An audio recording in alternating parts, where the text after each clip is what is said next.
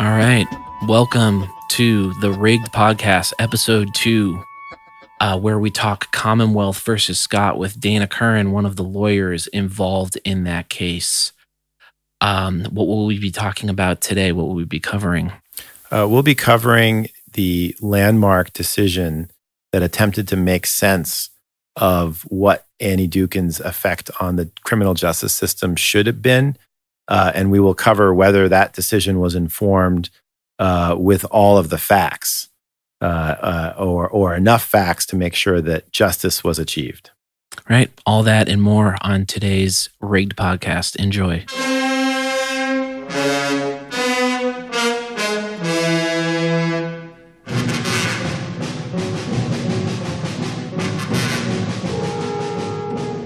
All right, so we are going to go over the Commonwealth versus Scott today. And today with us as our guest is Dana Curran, who was a lawyer involved in that case. Now, Dana, could you give us your background and how you became to be involved with the Commonwealth versus Scott? Well, my general background, I'm a Harvard Law School graduate. I was a prosecutor in Bristol County in New Bedford, and doing appeals for about 5 years. I ended up there as chief of appeals. I went into private practice a little over 30 years ago and have been focusing on appeals since then. I started out doing mostly criminal. I now do about half criminal and half civil, but I still have a significant criminal appellate practice. How I got involved is the SJC took up a series of cases when all the Dookhan stuff broke. Initially, the message we were getting from the prosecutors' offices was that this is no big deal. This is a few isolated incidents, and it turns out there's an old saying: you don't just find one cockroach, and many cockroaches suddenly appeared. So the SJC took a series of cases, mostly on guilty pleas. There were 3 types of cases. First was where Annie Dookhan had signed a drug certificate of analysis as the primary tester, somewhere she had signed as the secondary tester, and somewhere she had not signed at all, but where the case was in the Hinton lab and she was running around allegedly committing all kinds of misconduct. So I think the SJC was looking for cases in all 3 categories, and they took 2 cases in each category. Rakeem Scott was one of those cases. I had one of, and was one of the cases where Dookhan was the primary. I had one of 2 cases where she was the secondary, and then there were 2 other cases where she was just in the building. Dana, can you comment on how were the cases? How were the lawyers paired with the cases? Meaning, are these assigned? Did you get to choose? And then, what type of communication, or even not negotiation, but some sort of organized discussions ensued about how to frame the arguments given these 3 categories? I don't remember exactly how I was assigning. Somebody over at CPCS asked me to get involved. And they had cases that they sort of cherry-picked, and they wanted to get somebody assigned. So they assigned, there's some very good appellate lawyers, some of the best appellate lawyers on the CPCS roster, both staff attorneys and private counsel were assigned. So I was assigned to Renee Torres, who was again Annie Dookhan's secondary. Okay, and at that time that you were assigned, did you have any sense of, boy, one category of cases might be better than the other, or I have the best category, I have the worst? Did you have any idea how these were going to shake out in the end? Well, it was sort of an open question, and we had meetings over at CPCS. We had a number of meetings where everybody showed up and we talked about strategies. And the thought was that Annie Dookhan primary, where she was the first one where she did the initial test was probably going to be, they were probably going to be sent back. They're going to be reversed. And Annie Dookhan secondary, which was the category that I was, that was sort of up in the air. And I thought they were going to have a difficult time if she had not signed the certificates, but she was in the building at the time committing a misconduct, if you will. Did you know at that time that she was caught forging other chemists' initials? I think we knew that, or we had some hint of that. I'm not sure. I wasn't Annie Dookhan was in the building. I wasn't that third category, and that was really their issue. That was their focus. I see. And yours was straightforward. She signed as the secondary chemist. Right. Well, it was not all that straightforward. Okay. The primary, if she was the primary, she got the sample.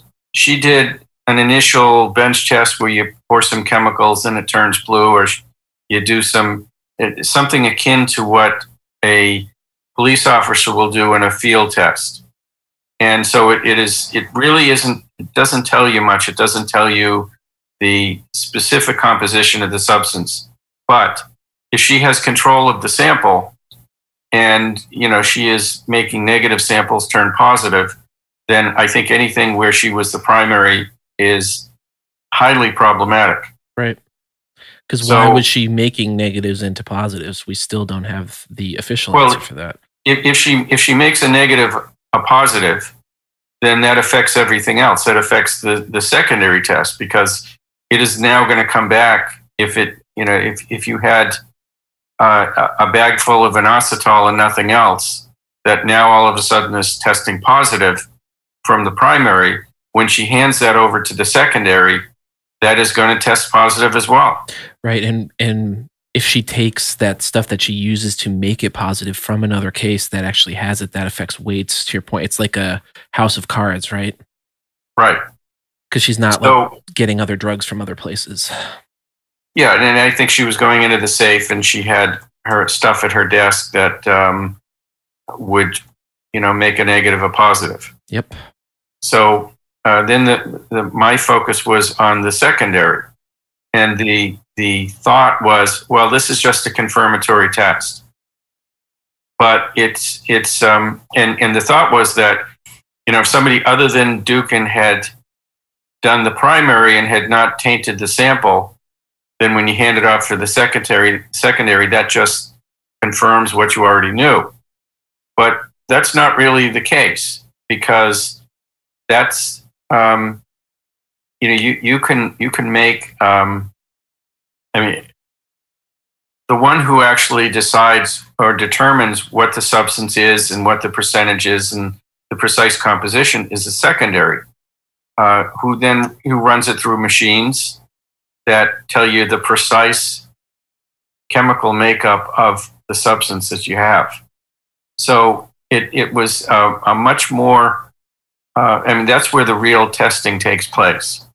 So if you have something that shows up and the secondary testing becomes, all of a sudden becomes cocaine, and maybe you even had a negative test the first time around or an inconclusive test the first time around, that really, there's a real opportunity to make that sample into something that maybe it was not originally. Yep. And then you send it back for retesting to the primary, and they may, now they have a tainted sample, and they say, oh yeah, we this is a much more accurate and reliable test, so maybe I was wrong. So was the state telling you, or was the state asserting that the secondary test was not important at first? Is that where that thought process came from? They were, and if you look at oral argument, when Commonwealth said, what's the big deal? It's just a confirmatory test. And, I got up there, and the 6 lawyers who argued, we got up there and we had a limited time. But what happened was Justice Botsford said something like, isn't this just a confirmatory test? What's the big deal? There's still a good sample with the primary.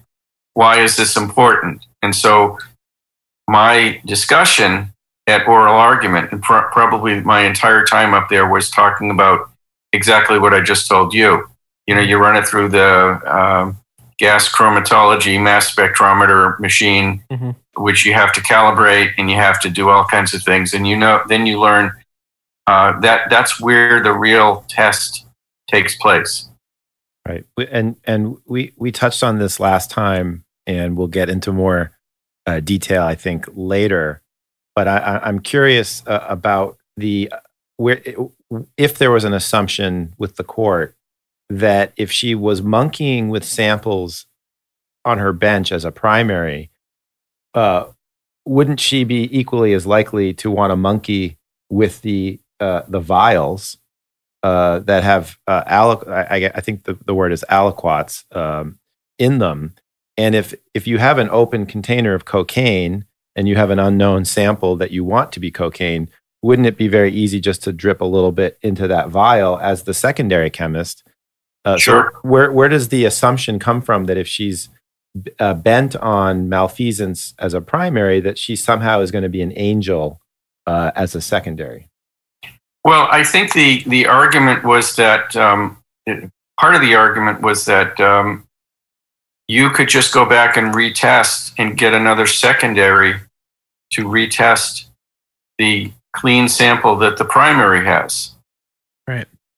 But so if she's what's the big deal? But I think what she was doing was she was testing. She was doing the confirmatory test and said, "Oh no, I found cocaine." And go back. Go back and retest, right. Or go back and take a look at it. Here's what you gave me. Go test that on your own, and it's going to turn blue. Now, go ahead. Sorry. The other thing that the other argument the Commonwealth made was, what's the big deal? All these people pled guilty.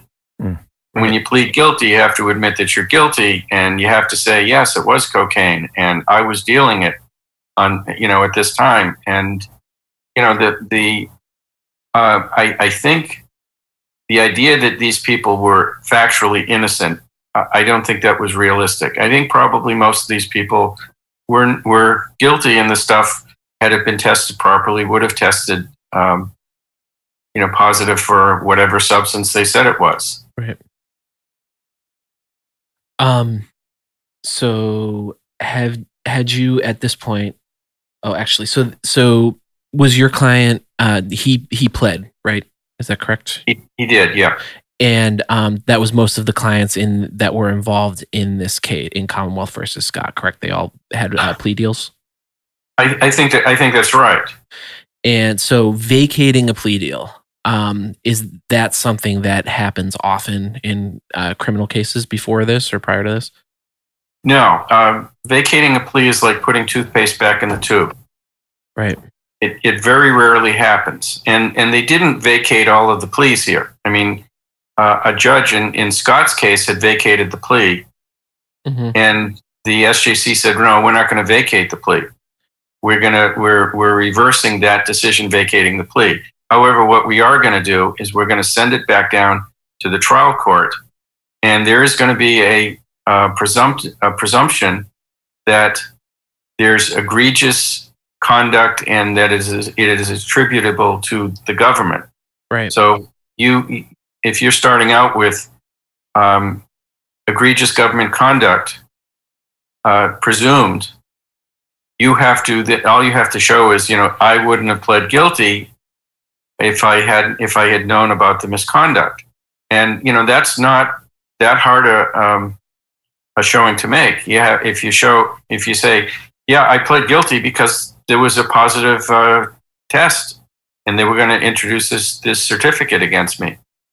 But if I had known that it was fudged and that who knows whether it was positive or not, I wouldn't have entered that plea. Right. Now, some people probably ended up pleading guilty, but a lot of pleas got vacated and the cases were null prost. So it was kind of like a grab bag of who, it was a per judge's discretion. So at that time, there was no remedy to say all these cases are dismissed, a lot of them went back to retrial. Is that what you're saying? Like they got bounced down to trial court for another trial with the presumption of government misconduct? Well, a lot of them got sent down to the trial court for a hearing on the motion to withdraw a guilty plea. Mm-hmm. And, if you have that presumption with you and you say, I wouldn't have pled, for example, I had one where the Commonwealth was not willing to vacate the plea. A lot of them, they just null pros when it got down there. And I had one where they weren't willing to do that. So we had a hearing before a judge and put my client on the stand. And he said, no, I wouldn't have pled guilty if I'd known that this was going on. And the judge allowed it. Now, you mentioned that factually, many of these defendants may have, in fact, been guilty of possession or distribution of a controlled substance, but obviously not everybody. I represented an individual that did not have cocaine. Annie Dookhan was the primary, and probably, in all likelihood, the facts are a little bit murky how it happened, but somehow on a series of retests, what seemed like initially negative became a positive. But what's interesting is there were other chemists involved. They were aware, and there was a practice at Hinton, and I'm assuming at Amherst, of retesting until the desired result was obtained.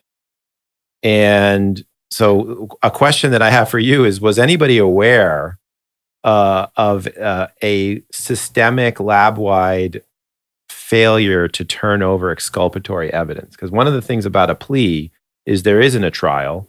And as I understand Brady, the government has a duty to turn over exculpatory evidence for trial.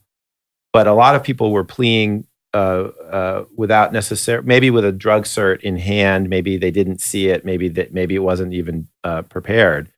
But the government doesn't necessarily have an obligation to give you everything when you take a plea. So, what was there any awareness that there was this issue of retesting, and it was retesting regardless of who were the chemists, meaning it wasn't just Annie Dookhan? Did you know any of that when you were arguing or preparing for Scott? No, they didn't tell us any of this. Yeah. And sorry, go ahead. And withholding. So what Ilias is talking about is essentially every time they would get it, or when they would get negative tests, it would go back for retesting, and only if they got negative results from the test, then it would go back and retest and retest and retest until they would say it was weak. Like they would say that the results were weak, but the only thing that the defense attorneys would ever get, if they got anything, was the last final positive test that they got. Not that they tested it 6 times with weak or unsubstantiated results. They only get that last time where they could get the desired results, which was always a positive test. Yeah, they weren't telling us any of that. And so let's step back for a second, because I think, we covered last time Melendez-Diaz, which is a remarkable case, went up to the Supreme Court of the United States on a very, for some people maybe arcane, but very crucial issue of the rights of all Americans to be confronted or confront the witnesses who are testifying against them.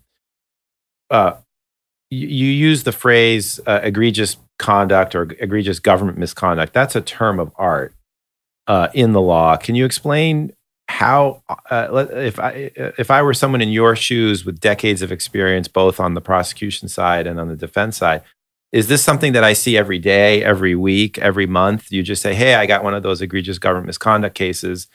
Or is this sort of one of those once in a lifetime things that you some lawyers go their entire career without seeing?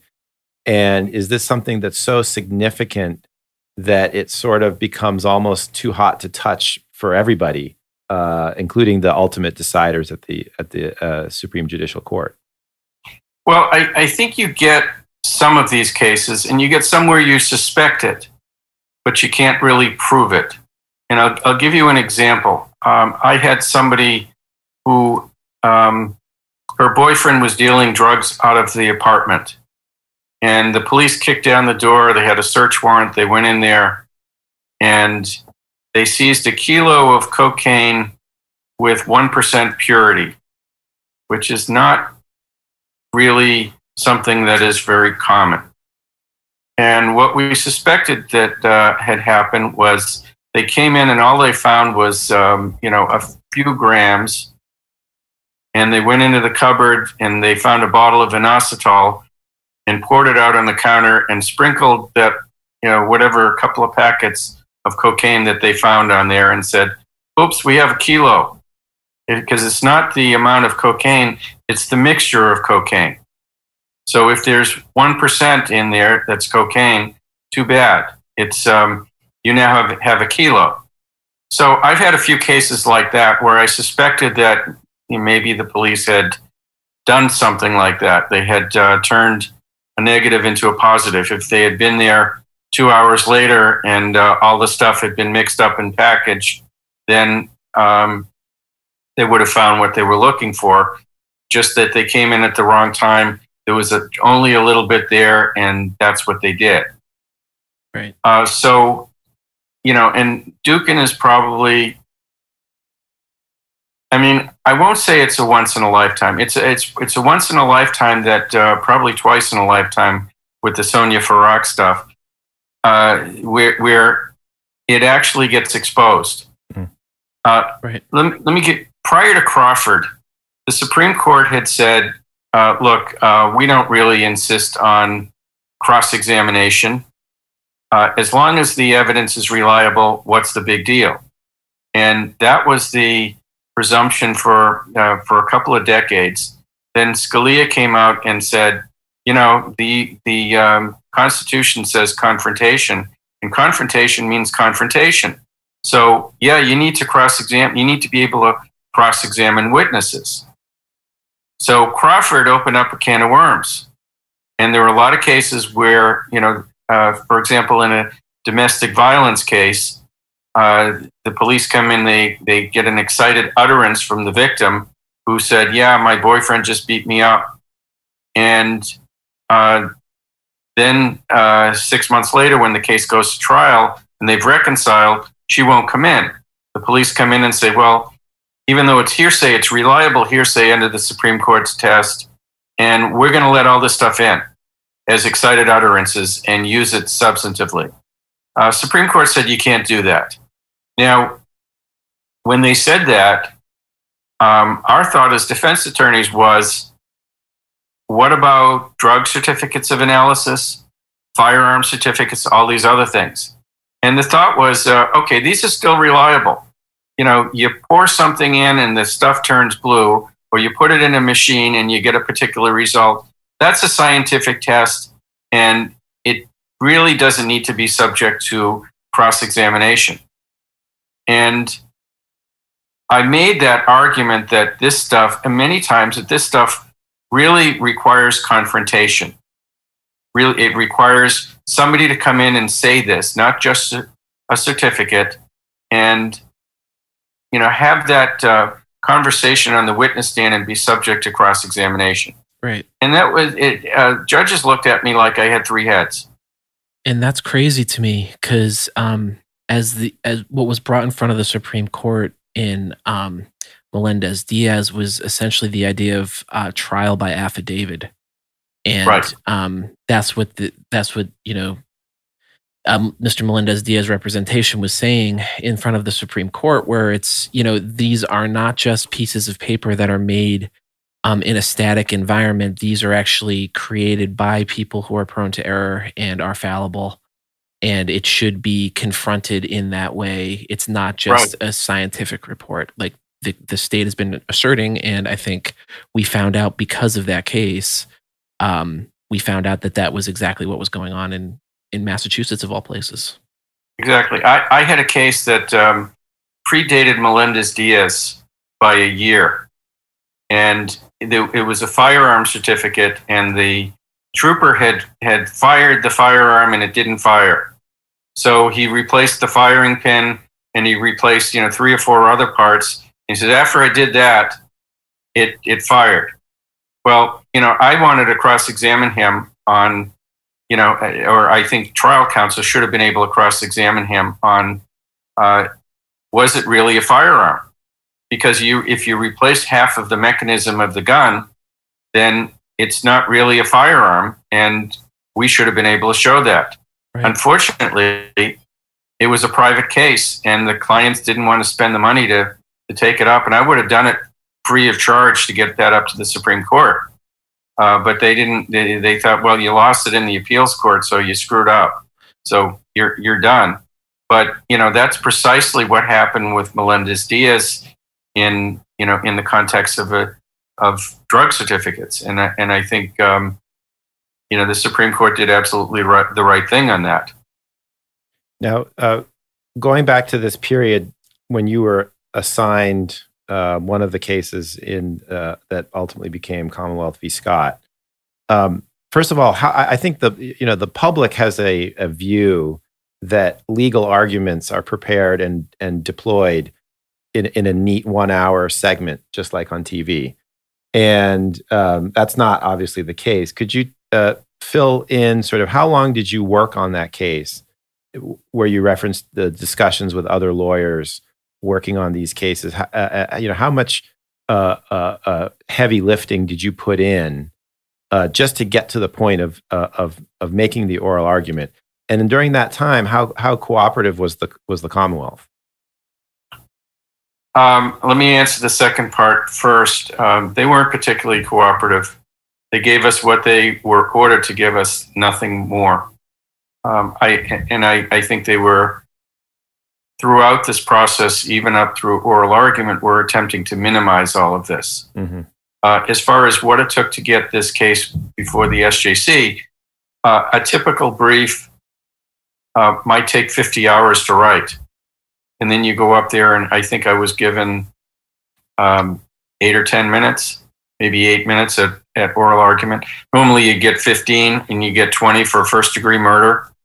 So you go to the SJC and argue a first-degree murder and you have your 20 minutes, but that brief may have taken you 300 hours to write. Right. Really depending on the size of the record. This case, we didn't have a huge record. We have a guilty plea. And, I think we probably shared some research, and at the meetings we discussed strategy. So it didn't take, I don't remember how many hours it took, but it took quite a while for us to get all of these briefs together and submit them. I mean, it could have been 50 hours on my part. And you said the guilty plea, you're referring to Annie Dookhan's guilty plea, is that right? Or are you referring to your client's record? I'm referring to my client's record because when I talk about the record, how big is the, when you get a package and you get transcripts and you get a file, how big is it? And if you get, for example, I have a murder case right now where I have 7 file boxes full of stuff and 16 volumes of transcript. That's a pretty big record, and that's taken a long time to go through and to put the brief together. In a guilty plea, you get some discovery, you get some motions that were filed, and then the guy goes in and he does a 20-minute colloquy and pleads guilty. So there's not a huge record there. Okay. And the knowledge base that you had, aside from your client's thin file, was what had been disclosed either through the media, through the Commonwealth, directly through discovery, or sort of indirectly through sort of some sets of admissions about what Annie Dookhan had done, and basically only what Annie Dookhan had done. Is that right? Yeah, we got what Annie Dookhan had done, and we didn't get any information that anybody else had done anything else. Right. We kind of knew that there was some pretty poor supervision of the lab. If she's forging initials and going into the safe, that's a problem. Right. And they weren't saying why she was doing it, and all you were getting was what they were giving to you, essentially, right? Right. and kind of blank without interpretation. And there was, in what you, going back to something you said earlier, that they were kind of fighting on giving you information about this. There was never, in your mind, there was never like a mea culpa where they're like, I can't believe what this woman did. Like, this is just beyond the pale. Like, we need to work something out. That was not the attitude, right? That was not the attitude. And I mentioned earlier, we'll dive in later into the actual chemistry, or I'll use the word chemistry euphemistically, but the science that was supposed to be taking place. This idea that there were two chemists. I think the Commonwealth was sort of admitting that, but there was no actual factual findings exploring that issue. Is that right? Because later, I think that issue becomes even more complicated. There were times when maybe one chemist tested a sample through both phases. There may have been situations where there were three chemists testing through the two phases. This idea of that there is this sort of rigid two chemist system, that was given to you, right? That wasn't the product of your personal or any other lawyers that you were working with, their investigation. No, that was given to us, and they weren't admitting anything else. And Ms. Dukin was doing something called dry labbing, where she would take samples out and sort of spread them out, and if they all looked the same, she would test one and then say that she tested the others. Right. So if you grab somebody and you have 75 bags of suspected heroin, she would test one and then say that she tested. You don't necessarily have to test every one, right? But you have to test a representative sample. Right. She would test one and then say that she had tested them all. So what she was doing, so there's dry labbing and there's representative sampling, and those two things are, in my mind, she took the idea of representative sampling and just expounded it, beyond, like, it made up her own rules about it. And that's what essentially was called dry labbing. But she would test, but to your point, it would be one sample out of 70. And there's rules that in order for it to be legitimate representative sampling, you had to sample a representative amount of that drug, not just based on an eyeball test. Right. And so, if you have 75 identical packets and you test one, that's a problem. If you pick out 15 of them and test them randomly and they all come back positive, you can extrapolate, but you need to disclose that. Right. And that's of course within one case, meaning one defendant or a group of defendants from a single case. The idea that you might be able to extrapolate across different defendants never do that. Would never be acceptable. And what appears to have been going on on one level is that it appears that samples were sort of arrayed. So you might say, I'm going to take today 50 cocaine or suspected cocaine samples and kind of mass produce them. There was sort of a Henry T. Ford, or is that his middle initial? Henry Ford process to all of this. But that was never really disclosed. But the other thing was there any nuance here when you mentioned weights but was there any nuance to, for example, they were doing something different with marijuana, or cocaine had an extra step in the primary that wasn't necessarily the same for other drugs? Was there any discussion about that it mattered what the sample was? Or, for example, Class E drugs, when you were told there's a primary and a secondary, was that sort of given as law, and it was the law for all samples regardless of the type? Yeah, I mean that's right. And I did subsequently have a Dukin case where it was marijuana, and what they did is they didn't call her at all. They brought in an expert from the Weymouth Police Department and said, yeah, I smelled it, I looked at it, it's marijuana. Oh my God. And nobody from the lab. Right. And wow. Right. And I smelled it. That's the scientific test they did. Right. Yep. And so the SJC saw Dukin's role at the lab. Well, actually, let me just ask you: did you, like, in order to get the cases dismissed, did you have to prove that Dukin was part of the prosecution team?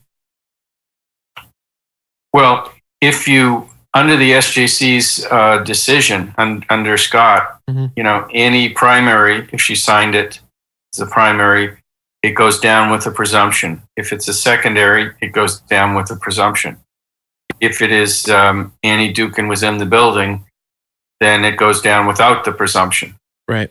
And you have a much higher burden of showing that there was misconduct in your case. I see. The big hurdle was always, can you show egregious government misconduct? But if you can you then get to say, yeah, if I'd known of this egregious government misconduct, I wouldn't have pled. That's the easy part. Were they asserting, though, that Dukin wasn't part of, like, she was an independent witness and not part of the government's team, or was that taken as for granted that she was part of the prosecution team? Well, I mean, I think they made arguments, but not all that. I don't think their heart was really in that part. Right. And I think that the being a member of the team, I think that was established in the early 80s, I think. That if right. But let me step back and try to use an analogy, because I think it's what is hard to understand in this case is that the presumption of egregious government misconduct is not based on the facts of, other than the stereotyping of, is she a primary, is she a secondary? It's not based on the facts of any particular defendant's case. The overcoming of the presumption may, but the idea is we're establishing that she had committed egregious government misconduct based on sort of these just general understanding of what she was doing. And I tried to think of an analogy so that people can understand. And here's the best I could come up with. Let's say I'm a cyclist, and I'm a pretty good cyclist, and I might finish in the top 3 and get a medal on a typical race. And apart from following the rules of the race, so you don't leave too early, you stay in the marked lane, etc. I conduct I perform in all these races. Years later, somebody finds out that I was blood doping, and I was blood doping for a 2-year period. They don't have to prove that I blood doped for any particular race. Once you establish that I've doped, the authorities can go back, the cycling authorities, and strip me of my medals based on a presumption that I had cheated during a particular race, even if I was the fastest person in that race, and even if I didn't need to dope for that race, and maybe I slacked off on my drug regimen right before the race, and maybe I was technically clean during that race. Is that kind of similar to what we're talking about here? That's probably similar. Again, you have if the police grab somebody and find packets of white powder and see hand-to-hand sales and things like that, probably what's in there is going to test positive for some type of controlled substance. So, and that's why a lot of people would plead guilty. They'd see that certificate and they would plead guilty. Okay, so now you have this presumption, but some people would probably come in and say, okay, I had a gun in my pocket, and the stuff field tested for cocaine, and I mean, some of these pleas may not necessarily have been withdrawn, or if there had been some opportunity, or they may have been a different plea. Maybe they cut the time down and there was still a plea. Right. So I wanted to get into Dukin's motive. I know we had talked about it a little before, and you had alluded to that it was felt as though it was fairly inconsequential to the ultimate ruling. And to that point, according to the SJC, it said their idea of her motive said Dukin appears to have been motivated primarily by a desire to appear highly productive, not by a desire to target particular defendants she can now identify. Was that ever challenged in court? Do you remember if that was, if anyone, how that was argued? I don't remember. I think a lot of it, her motivation is may not have been all that relevant. If whatever her motivation was, she was doing what she was doing, and that's really what's important. And there were cases, and she couldn't identify which cases. There were cases where she made a negative test come out positive. That being the case, I don't really care why she was doing this. So, when you get into Sonia Farak, here's somebody who was, working from a completely different motivation. She was using some of the drugs she was testing, and so different motivation, but probably very similar conduct or types of conduct. Right, but my point is that the SJC got it completely wrong on her motive, and so did the state, and so has the media so far in this case. And I find that kind of strange because there's so much evidence. Like you guys submitted in your brief emails between Dukin and prosecutors where they were extremely buddy-buddy. ADA Jeremy Bucci from your brief, he's the chief narcotic officer and of the Narcotics and Asset Forfeiture Unit at Suffolk County. He wrote to Dukin thanking her for her help on a case and stating, "I appreciate how easy you made my job by doing your job so well." And then he also wanted to use her testimony as a training tool for ADAs to help educate the younger ADAs and sharing the good news that the bad guys in this case have agreed to 15 years. And there's dozens of, we'll go over more and more of these emails. There's a bunch in your brief. But to me, it's important because of what was argued by Massachusetts in Melendez-Diaz, where they were saying that these chemists are just robots that don't care about what the results of the tests are, where Dukin clearly did care and was championed by the prosecutors as like a white knight. And to me, that brings up issues as to like if a prosecutor were to have an ad hoc conversation with her regarding, a test that another chemist was doing, like, can you help me out here? Because this guy could get back on the streets and you see where I'm going with that? Yeah, I mean, now let me correct you. I think you're referring to Amy Belger's brief. Mm-hmm. I wrote a separate brief. Okay, I'm sorry. In my client's case, I think I raised the same points, but I'm not sure how critical I really see this. I mean, I think the prosecutors are like that with police officers and with lab people and with everybody else. I mean, when I was a prosecutor, we didn't talk to lab people, but we talked to police officers, and they would thank us, so we would thank them, and that's okay. Right. But what's not okay is what she was doing in order to get there. I mean, if she was just doing the test straight up and legitimately, and was having conversations with prosecutors about, hey, this is great, we got the bad guy, that may raise some questions, but that probably wouldn't give me grounds for any kind of relief. Right. Dana, I agree with you that at the end of the day, the motive, the why question is not actually relevant. But don't you have to understand the why, the motive, to know the scope? And you mentioned Sonia Farak, and I think that's a perfect example. If Sonia Farak's motive was, hey, today I want to know what crack tastes like, that's very different than I've been addicted to crack for 10 years. One tells you the scope is drastically different than the other. And I think with Annie Dukin, if her motive was something other than rushing, and we have evidence that we'll get to later that that's not true. She was actually spending more time with negative samples. She was spending more time with samples that she wasn't getting credit for.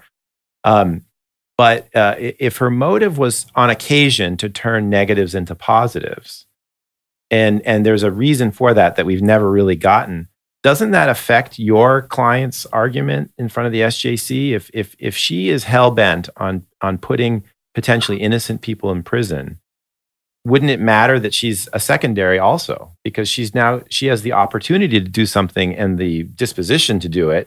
And we just have to figure out how she's going to do it. But it seems to me that the absence of motive here was really part of a government effort, as you said, to minimize. So let's not worry too much about why she did this, because if you figure out why she did it, you're going to realize that this problem is actually bigger than we are letting on.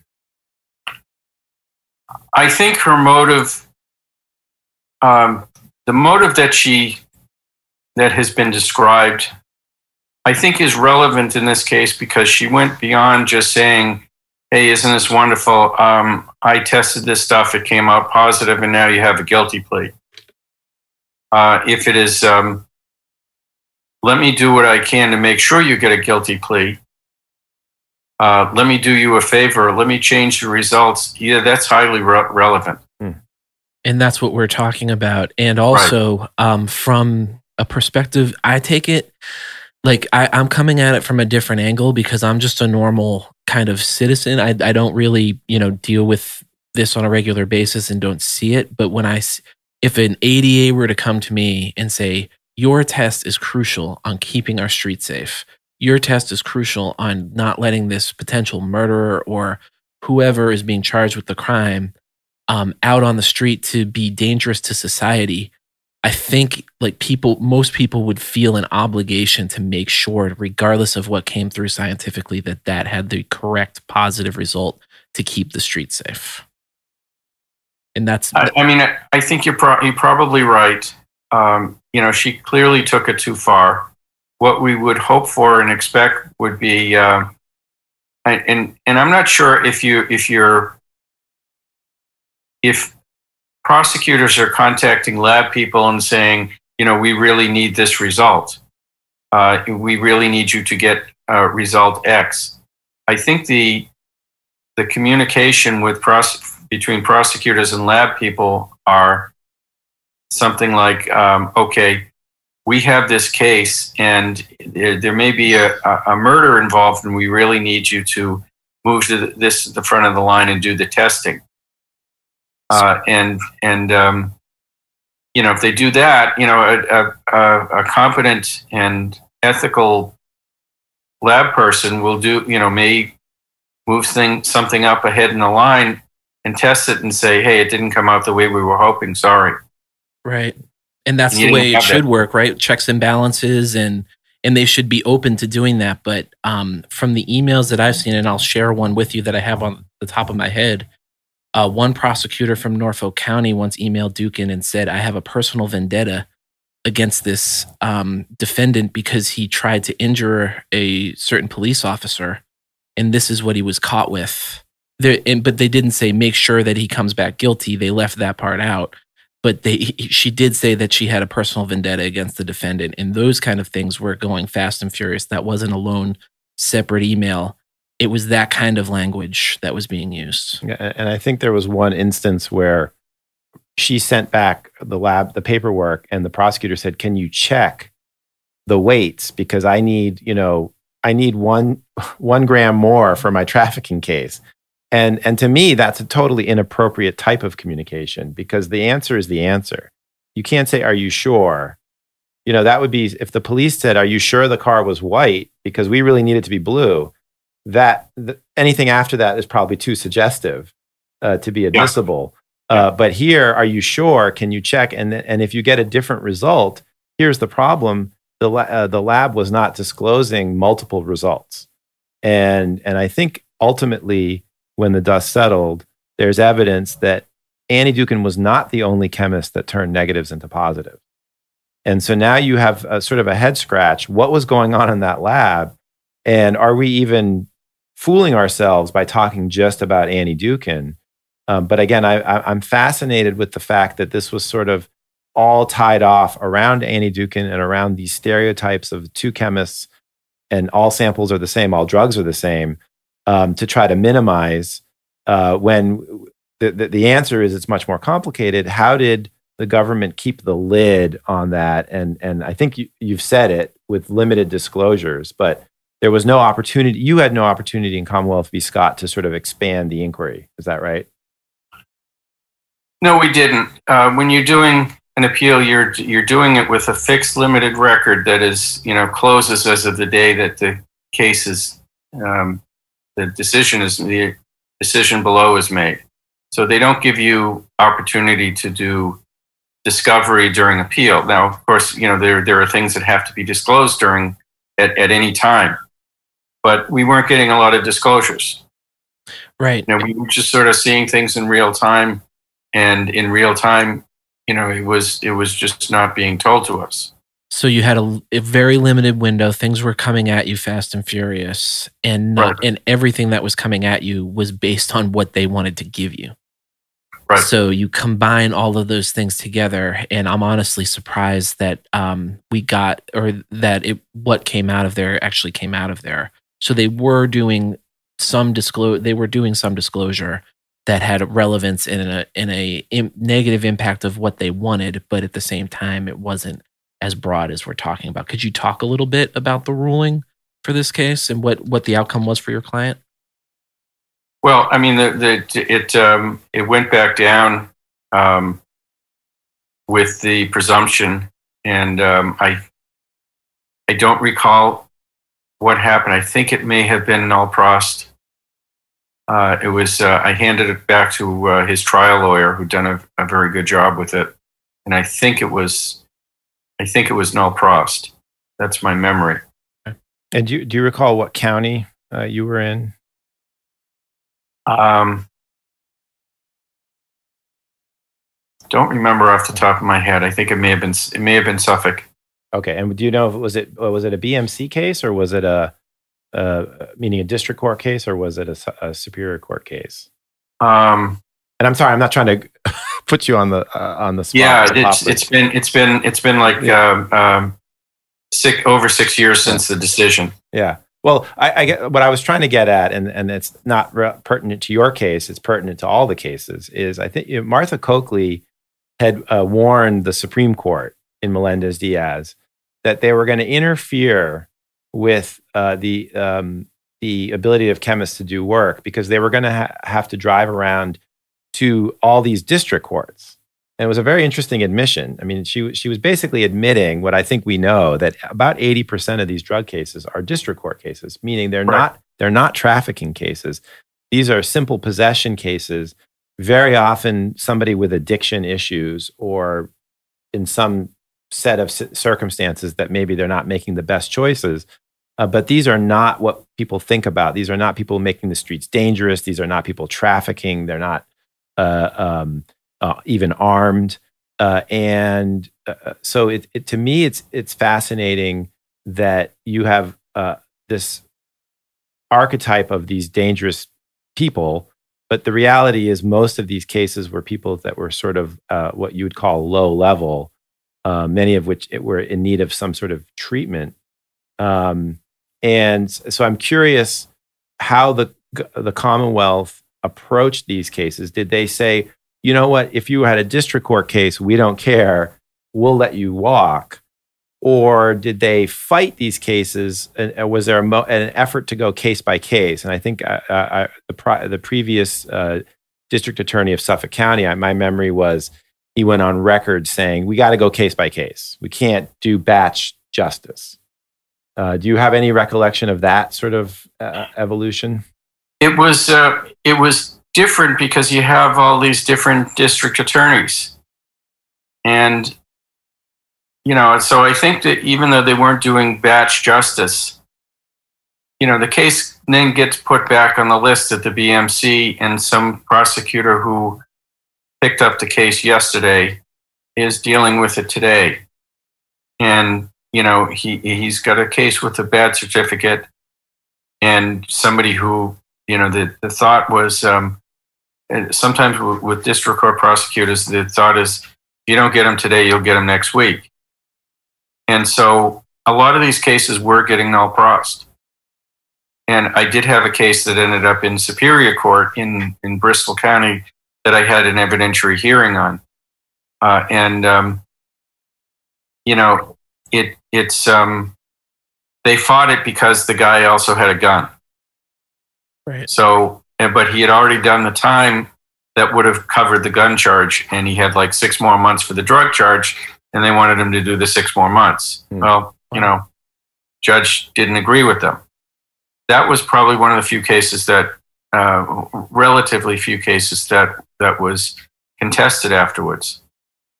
I do think a lot of these, I think when you look at the numbers of cases, you're probably an overworked trial prosecutor, district court prosecutor, and you're not getting cases in advance. You're getting them the day before. Right.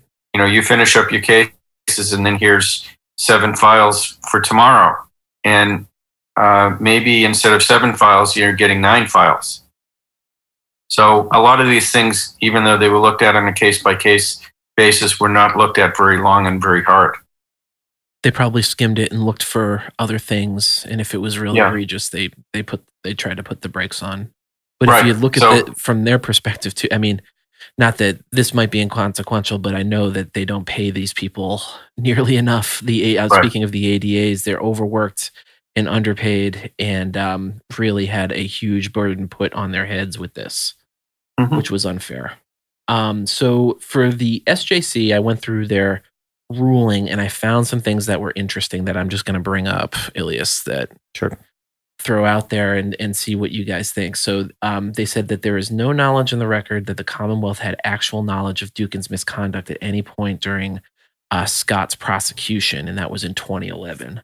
Nor have we been asked to decide whether her misconduct should be attributed to the Commonwealth for the purposes of determining any sort of criminal or civil liability.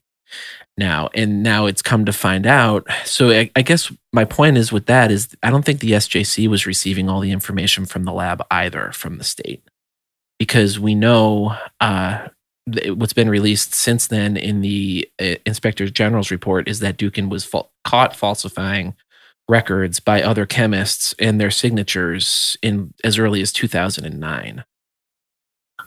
Yeah, we didn't know that, and they didn't know that. Right. So no one, they literally held that all from them, but you know who did know that? The state.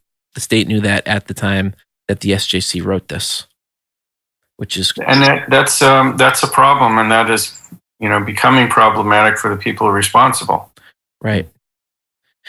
And then they also went on to say that the record does not contain any allegations of wrongdoing by Dukin in certifying the signatures of other chemists in the lab, or in any case in which she did not serve as the primary or confirmatory chemists.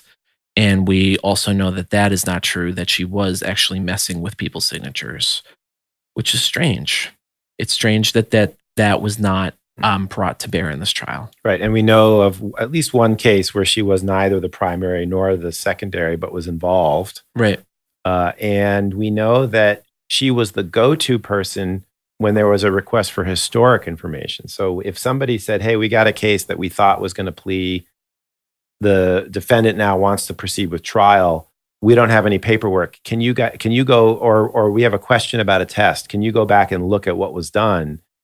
For some reason, Annie Dukin seemed to be the person fielding those requests. Right. And could, I think, produce a discovery packet with the snap of a finger, even though I think I read later that the lab claimed that they didn't keep discovery packets. So once they sent the copy of the paperwork, that was it.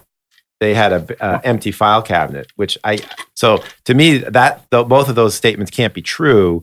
But it's nevertheless, it's still interesting that we're talking about what we knew at the time on the record, as appeals cases always are. You're limited to the record. But the record was a highly minimized and one-sided disclosure of what had been going on. I think that's right, and that's why there ended up being more cases that went up to the SJC. Yeah, right. Did you follow the case after you were done with it? Did you follow the OIG report and read that? I did. It's been a while, but I did read it. And what was your? Because I remember my reaction reading it.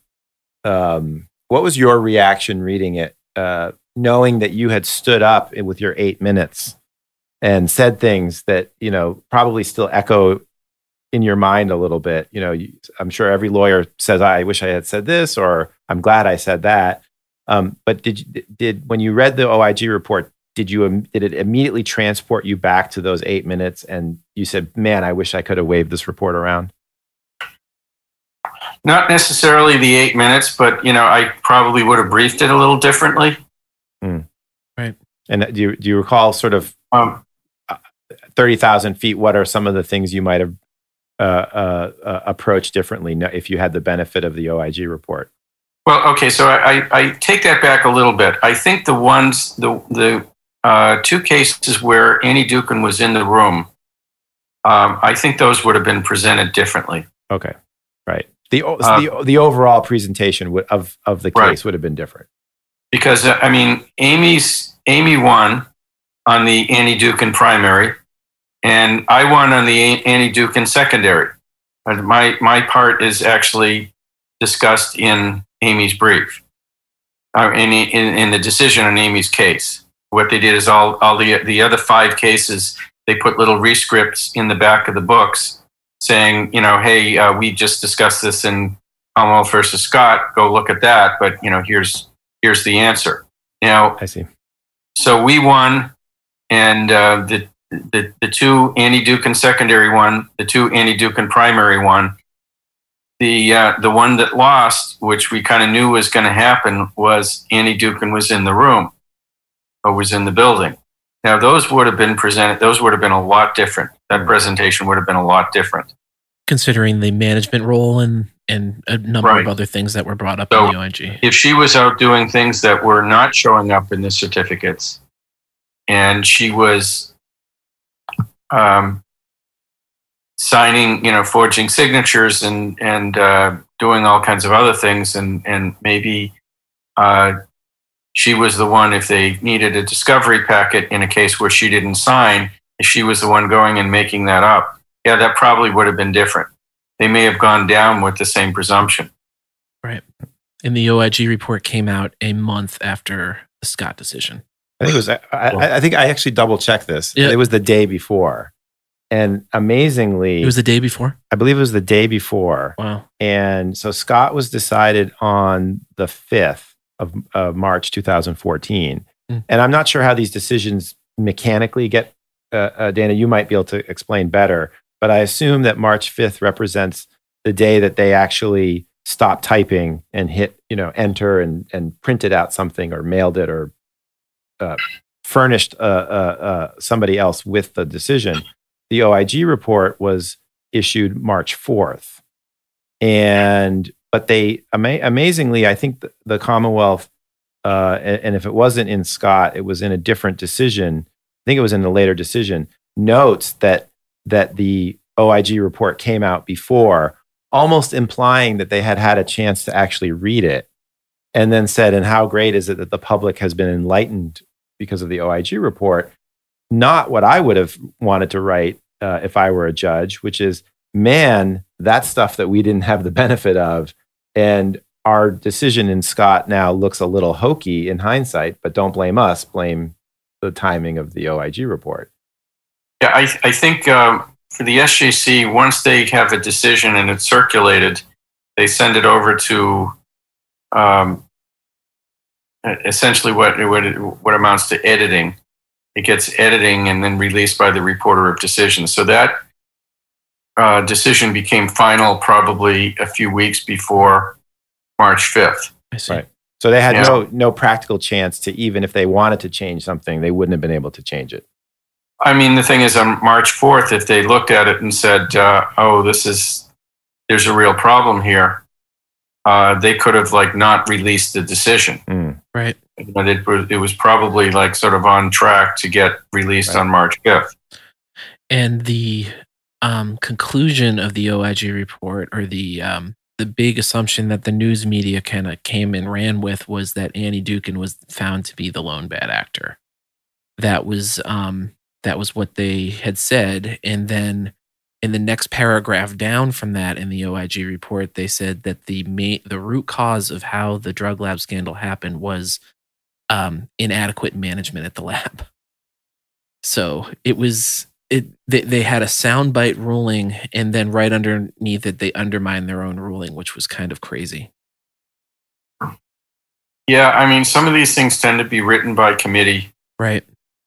And you'll get contradictory information or conclusions. Yeah, and I think there was political pressure as well, because I really don't think they were worried about Pandora's box, I think, at all times.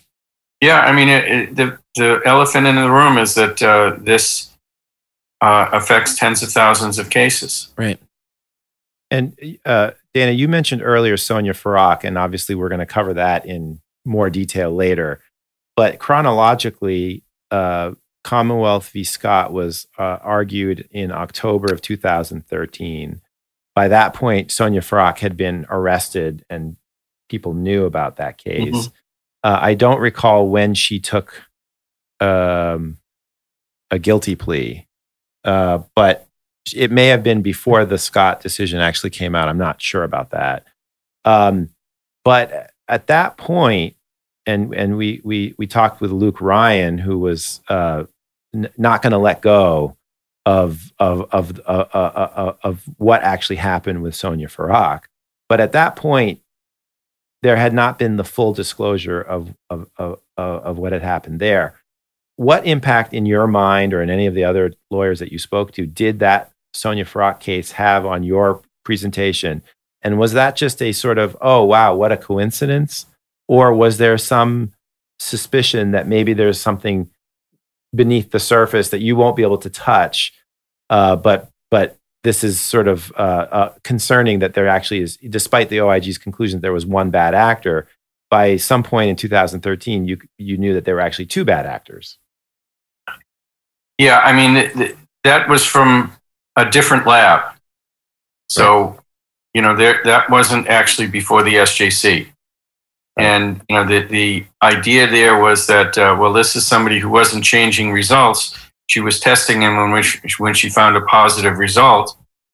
She was sampling, whatever she was testing.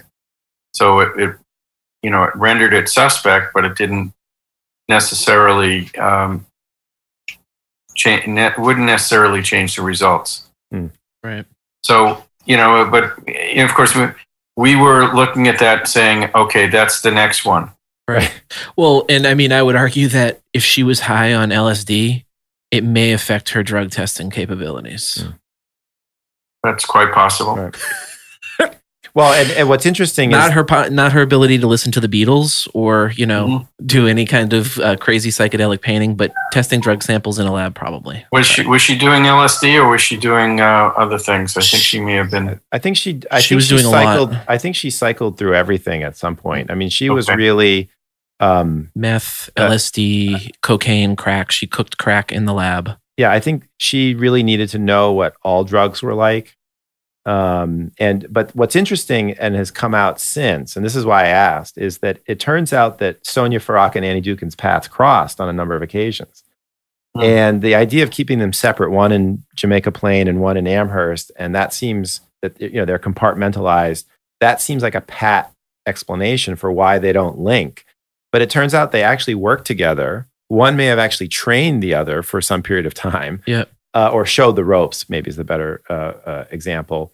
And then they would email each other. And I don't believe in the original disclosures by the Commonwealth that email that we'll get to someday in more detail between Annie Dookhan and Sonia Farag, where they both essentially discuss something and creating an improper outcome that can't be explained by either's motivation, meaning you can't attribute that to Sonia Farag's drug issues, and you can't explain it to Annie Dookhan's rushing in an effort to ingratiate herself with prosecutors. They went out of their way to think about something that had a right answer and a wrong answer, and somehow they both agreed on the wrong answer.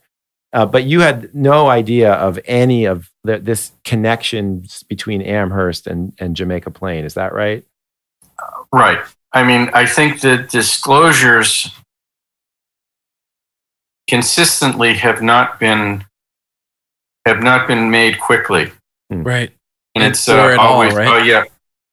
this is an isolated incident. This is a few things, and it was always minimized. Right.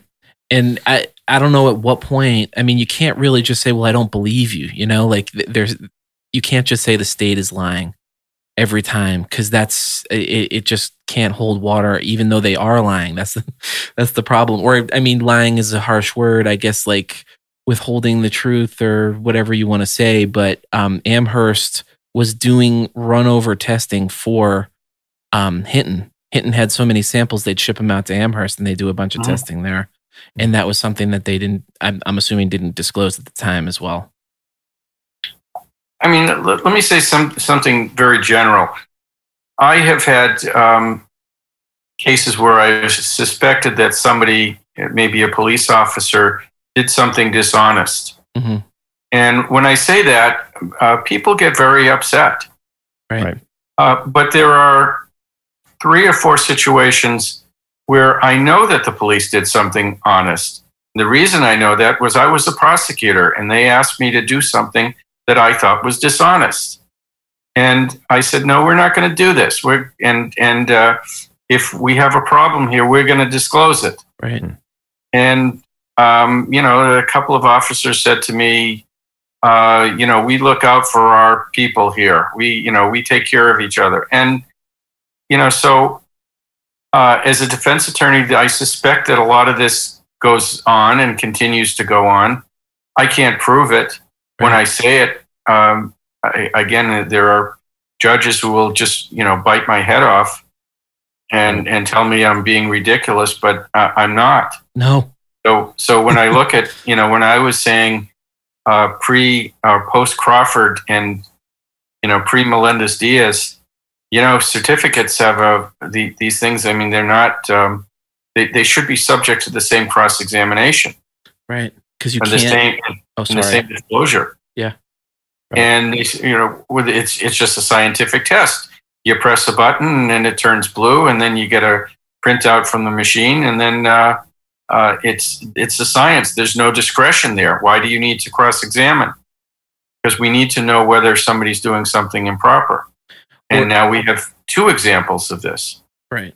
Or you need to know if the lab is completely incompetent too. There's right. a number of different avenues that you can go that a lot of things are taken for granted. And I think in this case, science was definitely one of them. Actual legitimate science was just assumed that that's what was going on at these labs in the state because of assertions that the chemists themselves were making, not just Annie Dookhan, but they were all asserting that they had certifications that they didn't have, and that their scientific testing was on the up and up. Right. And as an attorney, incompetence can rear its head in different ways. And one thing I've noticed is let's take money. In civil litigation, you're typically fighting about money, and each side will get an expert to calculate things. And I've noticed that the math errors of experts always seem to go in the direction that they want. And that's because when you get a number you don't like, you say, that can't be right. And you go back and you scratch it out and you do it again. And you say, I forgot to carry the 1. So those errors correct themselves. But when the number is ludicrously in your favor, nobody goes back and says, well, I should really doubt this, and checks their work and says, I was wrong. I had the decimal point in the wrong place. So this idea that even if we're not talking about malfeasance of other chemists, that it's just a sloppy lab, but that sort of, errors go in all directions. And so it balances out. I don't think that that's true. I think that the errors are always going to go against the defendant's interests. And we know that from FBI estimates that 5 to 10% or even more of drugs seized are not drugs. So, and I should make that statement more coherent. 5 to 10 or maybe more percent of things seized on the streets are not drugs. And so there's a very real risk that 1 in 10 or 1 in 20 people arrested, if there's sloppiness, even without getting into malfeasance, just the sloppiness is going to affect the rights of 1 in 10 or 1 in 20. When you look at things like polygraphs, SJC ruled that polygraphs cannot be admitted because it's essentially junk science. somebody hired me to write a single justice petition on why polygraphs should be admitted. My experience with polygraphs is whoever hires the polygraph examiner, that's who it comes out in favor of. So if there's a defense attorney hires a polygraph expert, polygraph is probably going to show that he's truthful. If it's the Commonwealth, it's probably going to show the otherwise. Mm. And there's just really too much room for sort of manipulation. Right. And, so I looked at a polygraph, and I had one, 25 years ago, where my client passed with flying colors. This is before I got involved in the case. And he did it.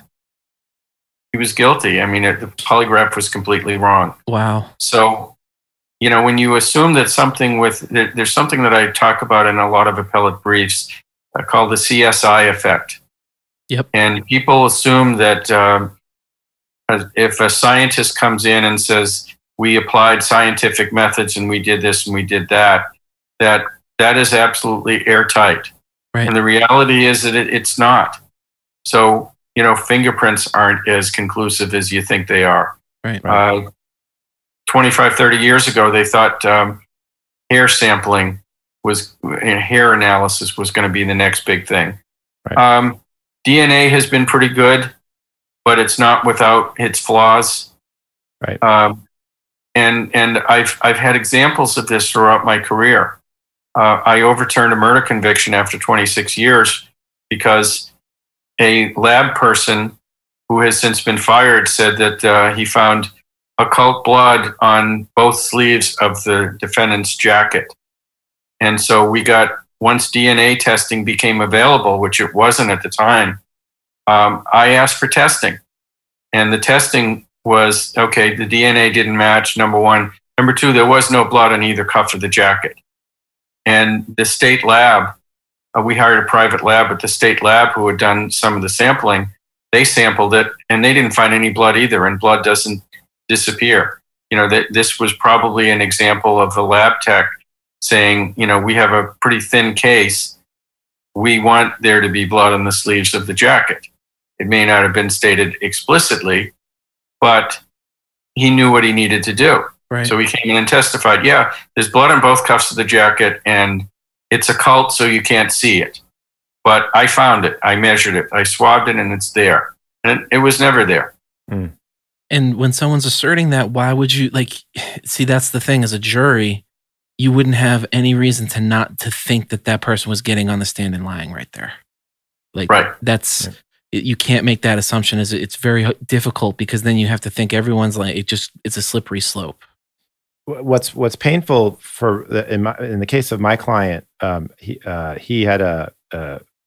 was convicted at a jury trial, and his defense was it was not cocaine. Mm-hmm. And that seems like a winning defense in hindsight. He had his case subsequently null prossed and obtained a civil settlement with the Commonwealth. That defense didn't go over at all with the jury. They must have been rolling their eyes to hear a guy who, by all accounts, looked like he was dealing or handling cocaine, and the idea that it wasn't cocaine, that it was some sort of crushed up nut, seemed ludicrous to them. Now, there's a very actual, real explanation for why it was crushed up nut, and that we'll get into. But Martha Coakley, I think, made a very revealing admission in Melendez-Diaz in the oral argument. She said that it's the behavior that's criminal. Whether it's drug is secondary. Mm-hmm. And that statement fascinates me because what is the drug behavior? And I think I said this last time, that if you want to find drug behavior, the easiest place to find it is just go to a college campus and drive around and find all these suburban kids who are partying, and you're going to find your drug behavior there. But that's not what we've done. What we do is we drive around certain neighborhoods in cities like Boston, Lowell, Springfield, and we have criminalized the behavior, and whether it's drug is secondary. And I think that attitude really seeped down to the drug lab, and it's sort of unfortunate now in hindsight to know the full extent, or some of the extent. But you can sort of see that I think the SJC adopted that idea that, well, these guys are probably all guilty, right? Isn't that sort of what their overall attitude was? I'm not sure if they fully accepted that. I think that may have been their assumption. And it is probably my assumption. When you talked about 5 to 10% may not be actual drugs, that means that 90 to 95% probably are drugs. Right. Right. And in a lot of cases, there are drugs and there are other circumstances. Like, for example, my case where they went into the safe and they found drugs and they found a loaded gun that he wasn't supposed to have. So they were probably thinking that, but I think that what was primarily on their mind was that what do we do with 50 or 100,000 cases? Right. And not so. To me, what this case really screams of is a lack of the ability to get a fair trial these days, and how everything is kind of pleaded out outside of the court, like every case involved with Commonwealth versus Scott. And I think over 90% of the cases that go into the system are plea deals. That's what Luke Ryan was saying? Is that accurate? That's probably accurate. And, it's especially accurate if you have, pre-Scott and pre-Melendez-Diaz, you are going to get this piece of paper saying that, we have two lab technicians who, did all their things, and, this is definitely drugs. And nobody ever had any reason to doubt that. Right. So if you're going to do a plea and you said, I actually was waiting to get resupplied and all I had was burn bags that I was selling to the college kids, and I didn't have any drugs on me, but yet it comes back positive for cocaine, well, I'm not going to take a chance. I'm going to plead out. Yep. Right. Yep. All right. Did you have anything else for Dana?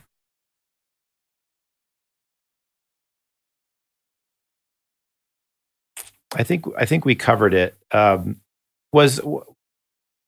you recall, Dana, any? And I think the answer is probably there was nothing. But do you recall any discussion of how drug samples at the various state labs were compared? Meaning, how did you actually determine that it was drugs? You have the bench test where you drip chemicals to create a reaction, reagents to get a reaction. You might look under the microscope. You might smell it if it's marijuana. But then it's supposed to then go to this fancy machine. Yeah. And did you have any understanding of how the fancy machine is really going to tell you what it is? And if it's comparing it to something else, did you have any understanding of what it was being compared to? My understanding of the machine is that they're calibrated regularly. They're supposed to be, and that it will give you it will give you a profile of whatever substance they found there, whether it's cocaine or PCP or whatever. And it's every chemical agent has a specific profile. So we just sort of assumed that was pretty accurate. Right. Yeah. And you mentioned calibration. I think this is one point we didn't touch on. After all of this, I believe Massachusetts had yet another scandal involving breathalyzers. That it turned out that they just didn't calibrate those.